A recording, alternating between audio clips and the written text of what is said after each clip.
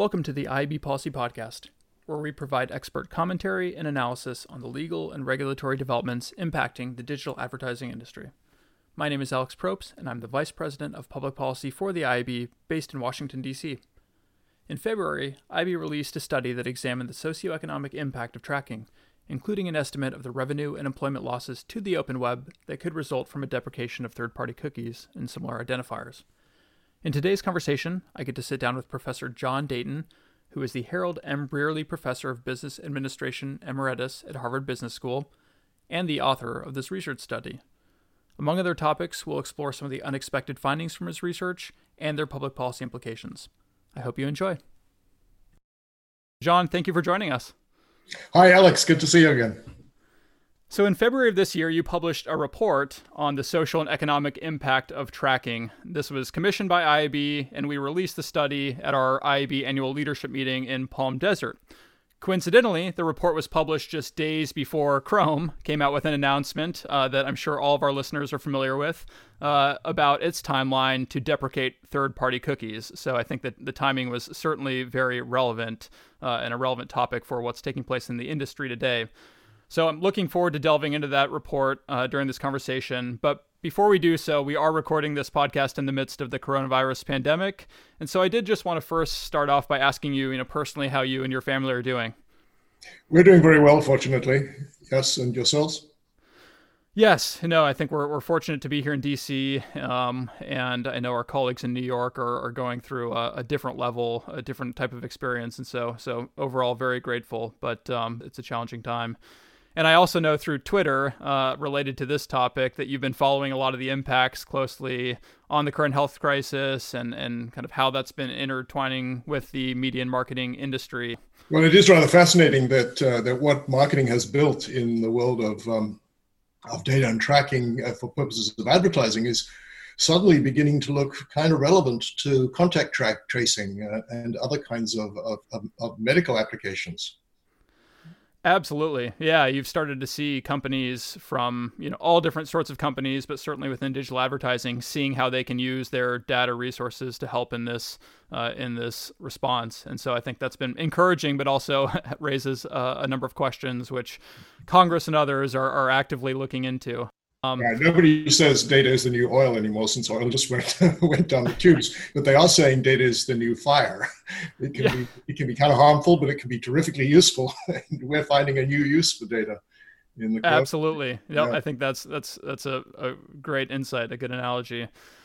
I'm certain we could record a standalone podcast on everything taking place there, but I do want to jump into your research. And so to level set with our audience, could you maybe describe what you mean by tracking in the context of this report? Yeah, that's a good question that we don't actually get into in much detail in the report itself. But tracking is what you need when you move from broadcast marketing to addressable or interactive marketing. And so we've been tracking. Tracking has been an important part of marketing for really the last 30 years. It's become important in the direct marketing world. It's taken on a new dimension when tracking moved from the physical world to the online world. But it simply means the ability of a marketer to view a consumer at the individual level with a sense of continuity in their understanding of that consumer, whether it's the person or some anonymized identity. There's the ability in a tracking world to see that customer over time. And so as you set out figuring out the best way to go about this research, you were looking at both third-party cookies, I'd imagine, and also mobile ad IDs, or was it technology specific? No, we covered all those devices and methods that are used to follow an identity over time. And so I'd love if you could give an overview of the methodology and of how you set up the research and also some of the key findings. Sure. So the top line result that we found, the assignment, let me perhaps start there.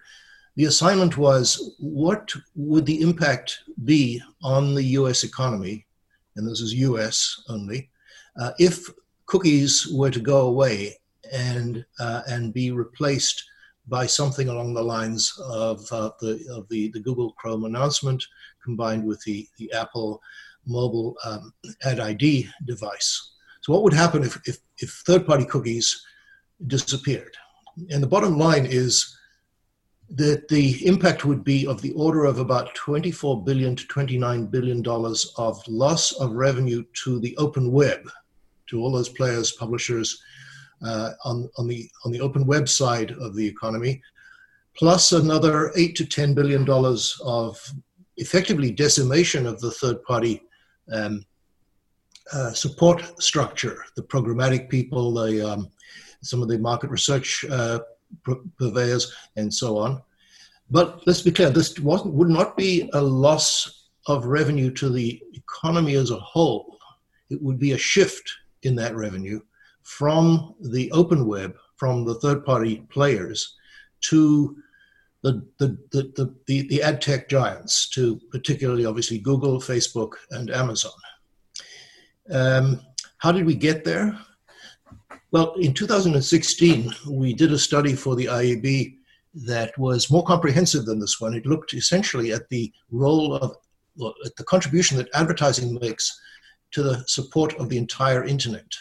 So it required us to enumerate the details of the internet. We came up with a number somewhat in excess of $1 trillion as being the value of revenue created in a year in the US for the internet. And to do that, we worked at a very micro level. We picked all of those firms that we believed contributed something to the internet of a substantial size. And so we had something like 600 firms, plus some roll-up categories. So when we came to do this study, when the question here was, well, how much of that $1 trillion is sensitive to the ability to trace people over time using cookies, all we did was went to the companies in that previous analysis, updated their situation. In other words, we took into account the fact that 4 years had passed, looked at new entrants, and then ran the calculation. And here's the core of the calculation. A number of academics have studied, and practitioners have studied, what happens if you take advertising insertion opportunities and strip them of this tracking information. The answer is very consistent. It's that the value of the insertion opportunity drops by about half. Sometimes 60%, sometimes 50%, but generally in that ballpark. So if I can sell information about a consumer that includes identifiable, characterizing the individual in some depth, some psychographics and so on, I can get twice the price for that insertion. That makes a lot of intuitive sense. And I know in the research you gave an overview of some of those studies and how you came across this kind of average impact based on a loss of tracking. I think there have been 1 or 2 studies out there as outliers that I think you also mentioned in the report that show less of an impact. And I think that's also interesting to point out that, depending on where you sit in the industry, there might be a different impact to your particular business. So if you're looking at individual firms, I can imagine that there's quite a bit of variance, but on average, there are some clear conclusions on the type of impact it has. Yeah, there's one study that shows less than 50%. That has special circumstances attached to it. Now, we think the idea that information has value, and the information that has been cultivated and developed and put into circulation through programmatic is really valuable, and so we're not surprised at a 50% reduction when that information is taken away. So this is maybe jumping ahead a few steps, but so the conclusion of your research really highlights the point that the big are getting bigger at the expense of the small, since those dollars are shifting rather than disappearing. And do you feel like this is a possibility or an inevitability at this stage? It's inevitable if there is no mitigating action taken. It's inevitable that if we move from the cookie, which you think about the cookie, it's really a kind of wonderful protocol that nobody owns. It's just an agreement we have that everyone will conform to this protocol, and it's worked for 25 years. If we move from that to what I perhaps tongue-in-cheek call a branded cookie, I notice nobody's calling it that, but that's what it is. Instead of being an open protocol, it becomes a branded product. Well, the person providing that product, who happens also to be a major advertiser and of course controls one of the 50% share of the browser market, will inevitably make out pretty well from that move. If there's some sort of resistance to that, if something is developed that allows the world to resist that move to a branded protocol, well, then obviously the effect won't be so bad.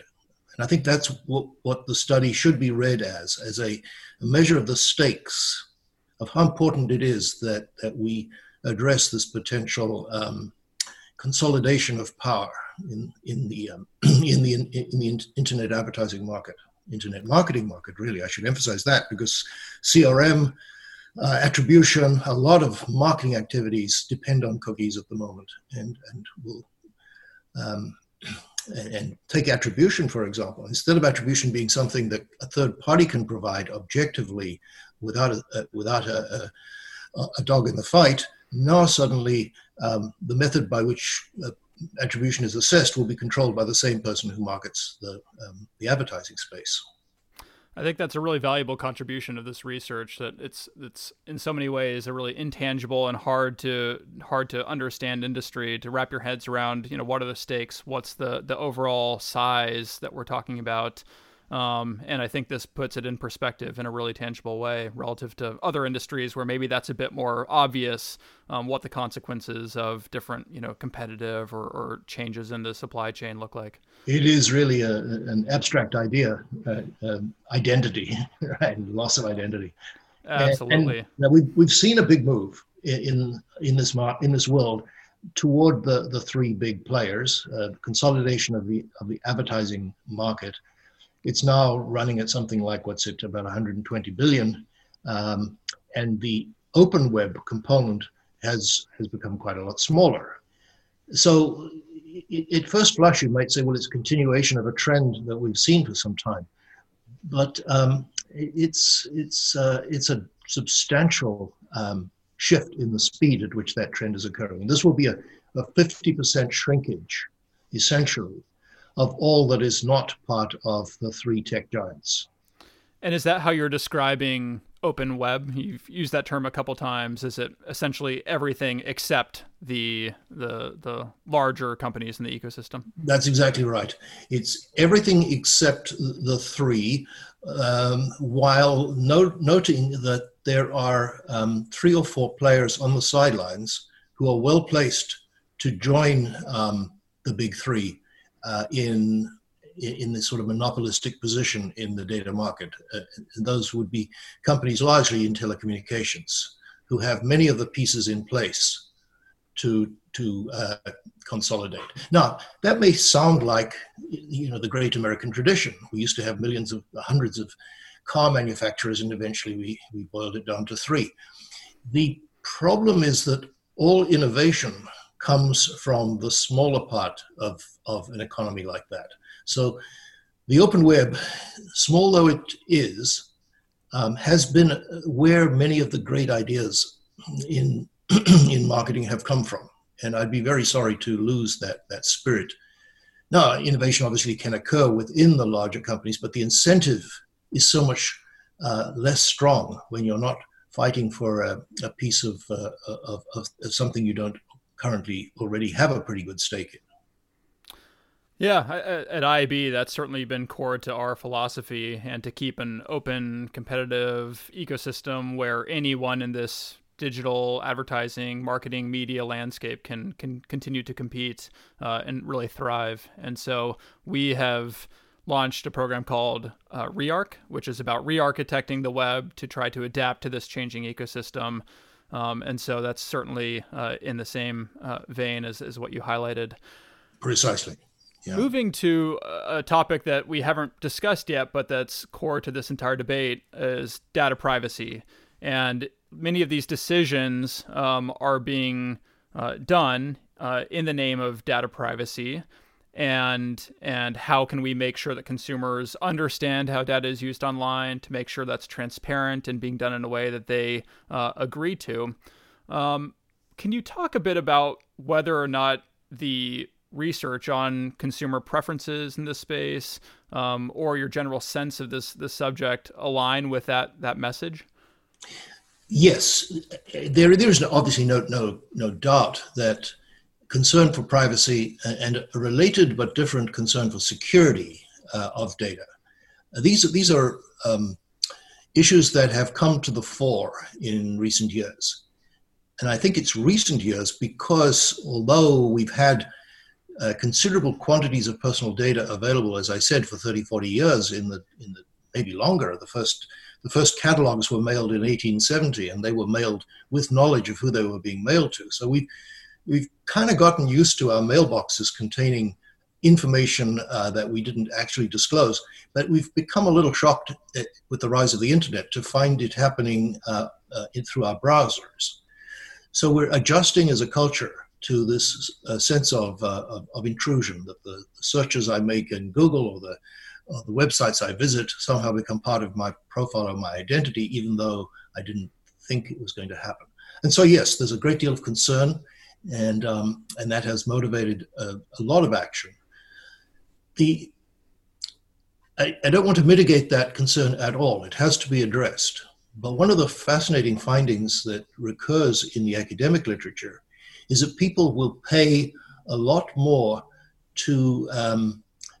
that people are reluctant to give up their identity, but they're willing to receive goods in exchange for their identity. So Cass Sunstein has a study in which the difference is something like, I'll pay $5 to protect my identity, but if you want to buy my identity, it'll cost you $80. That kind of ratio.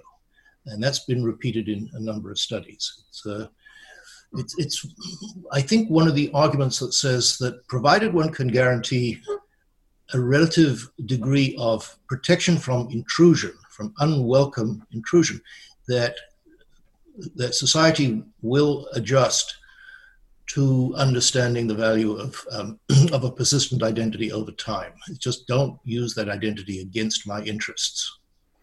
And so I think that there's a lot of work that the IAB can do and is doing on how exactly to achieve that balance between, And you mentioned in this study too the challenge of revealed preferences as opposed to survey data and stated preferences. So that's an added complication in trying to really get to the solving the correct problem for consumers. Exactly. If you ask me what I want privacy. If you put me in a situation in which I have to buy that privacy, I won't pay for it.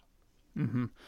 And from what I've heard over the last few months, as this topic has really taken over the industry in many ways, there is a lot that see this as an opportunity to help better express that value exchange that you're talking about, and make that as clear as possible, and provide this added transparency and comfort to consumers, since at the end of the day, trust is so critical to an industry's long-term future.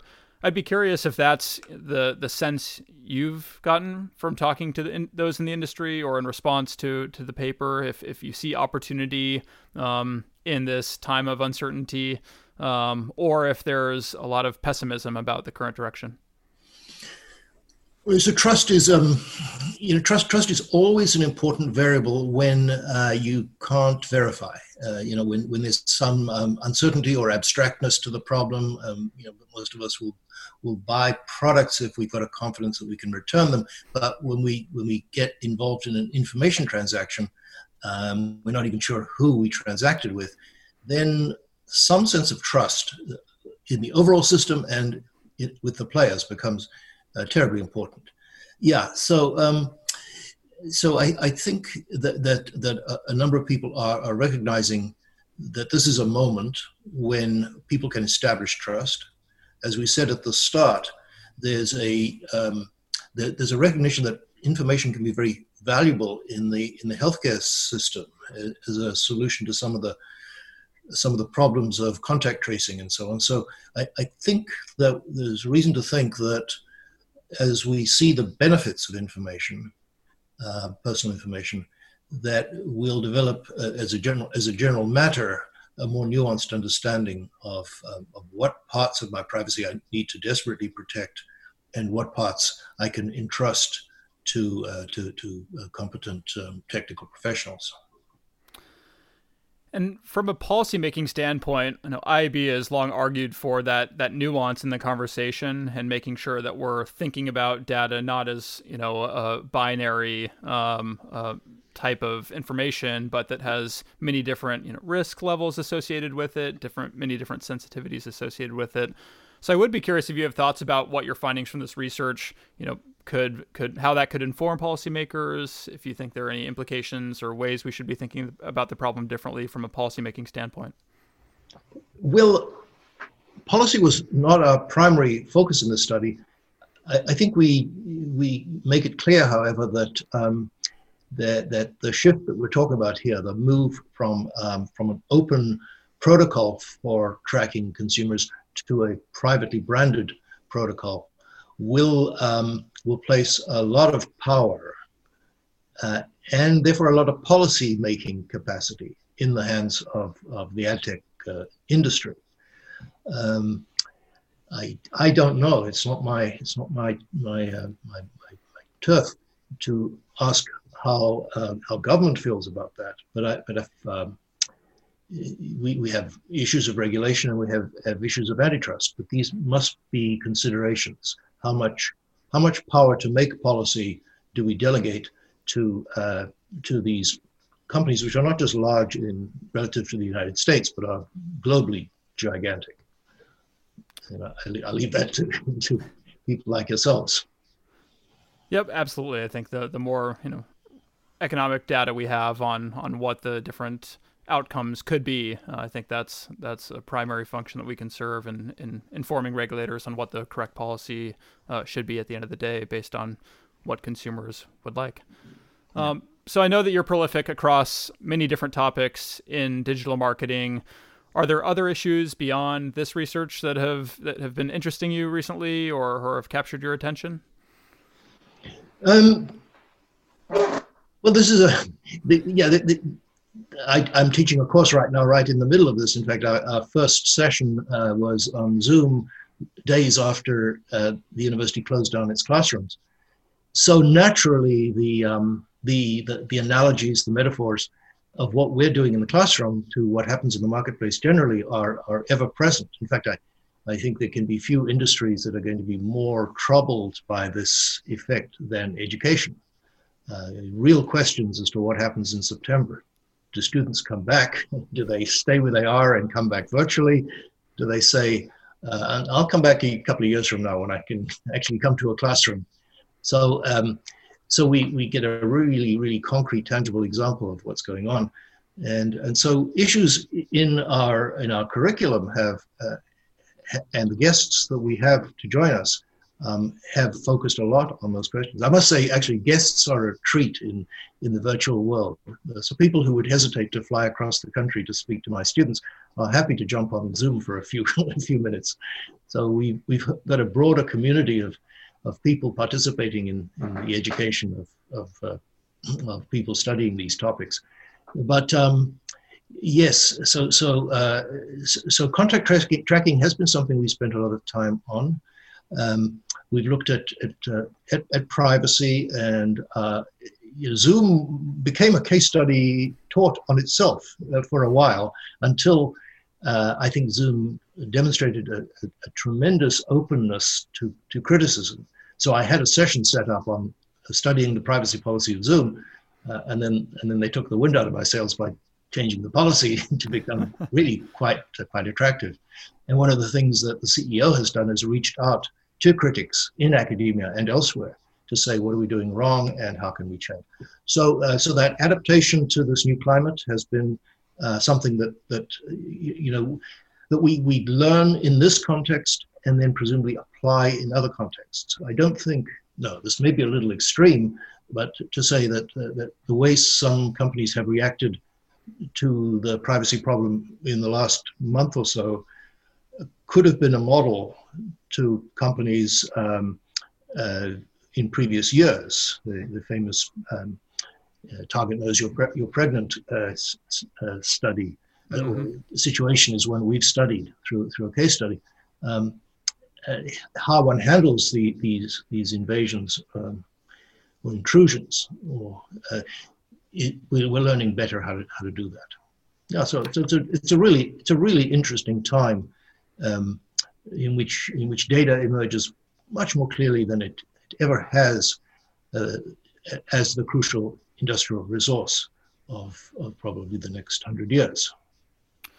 Yeah, and you've seen a lot of conversation now that we are so dependent on the internet for a number of vital functions that in the past were maybe luxuries, but not crucial to our day-to-day lives. And so there is perhaps as one outcome a new appreciation for some of these services, but also a deeper evaluation of how they work, what are the business models, and what does that look like going forward. I think that what you said also reminded me of a recent quote from our CEO, Randall Rothenberg, who was asked about our industry on the whole and whether or not it's kind of on pause right now since spending is down across the board and companies are trying to figure out how to recover from this current economic crisis. And he said it's the opposite. We're not on pause. We're on fast forward because consumer preferences are changing so quickly, use habits, that it behooves us as an industry to try to adapt and keep up with how the world is changing. So I thought that was a good characterization of the time we're in. Yeah, it's very true. It's very true. There's so many things happening much faster now than they ever did. I've studied home-delivered groceries for over 20 years. I wrote a case on Webvan, which probably isn't remembered much these days, but in 2000, Webvan was the colossal dot-com bust that to some extent drove a part of that economic setback. And ever since then, I've studied other delivery services that have delivered groceries to the home and found, as I would think almost as a rule, that their penetration never exceeds about 3 to 5% of any market they enter. Suddenly, in a month, it's moved to a lot closer to 30-35%. We've seen interesting models such as curbside delivery. We've seen restaurants turning into grocery stores. We've seen changes in habit that I think will probably persist. And that ability to remember your grocery order as a result of information collected at the individual level, very personal information. You don't want to get somebody else's groceries just because they fit your demographic. So we're learning there again that good information in trusted hands makes life a lot smoother. Our guest today has been Professor John Dayton. John, thank you so much for joining us. We really appreciate this. Alex, great talking to you. Goodbye.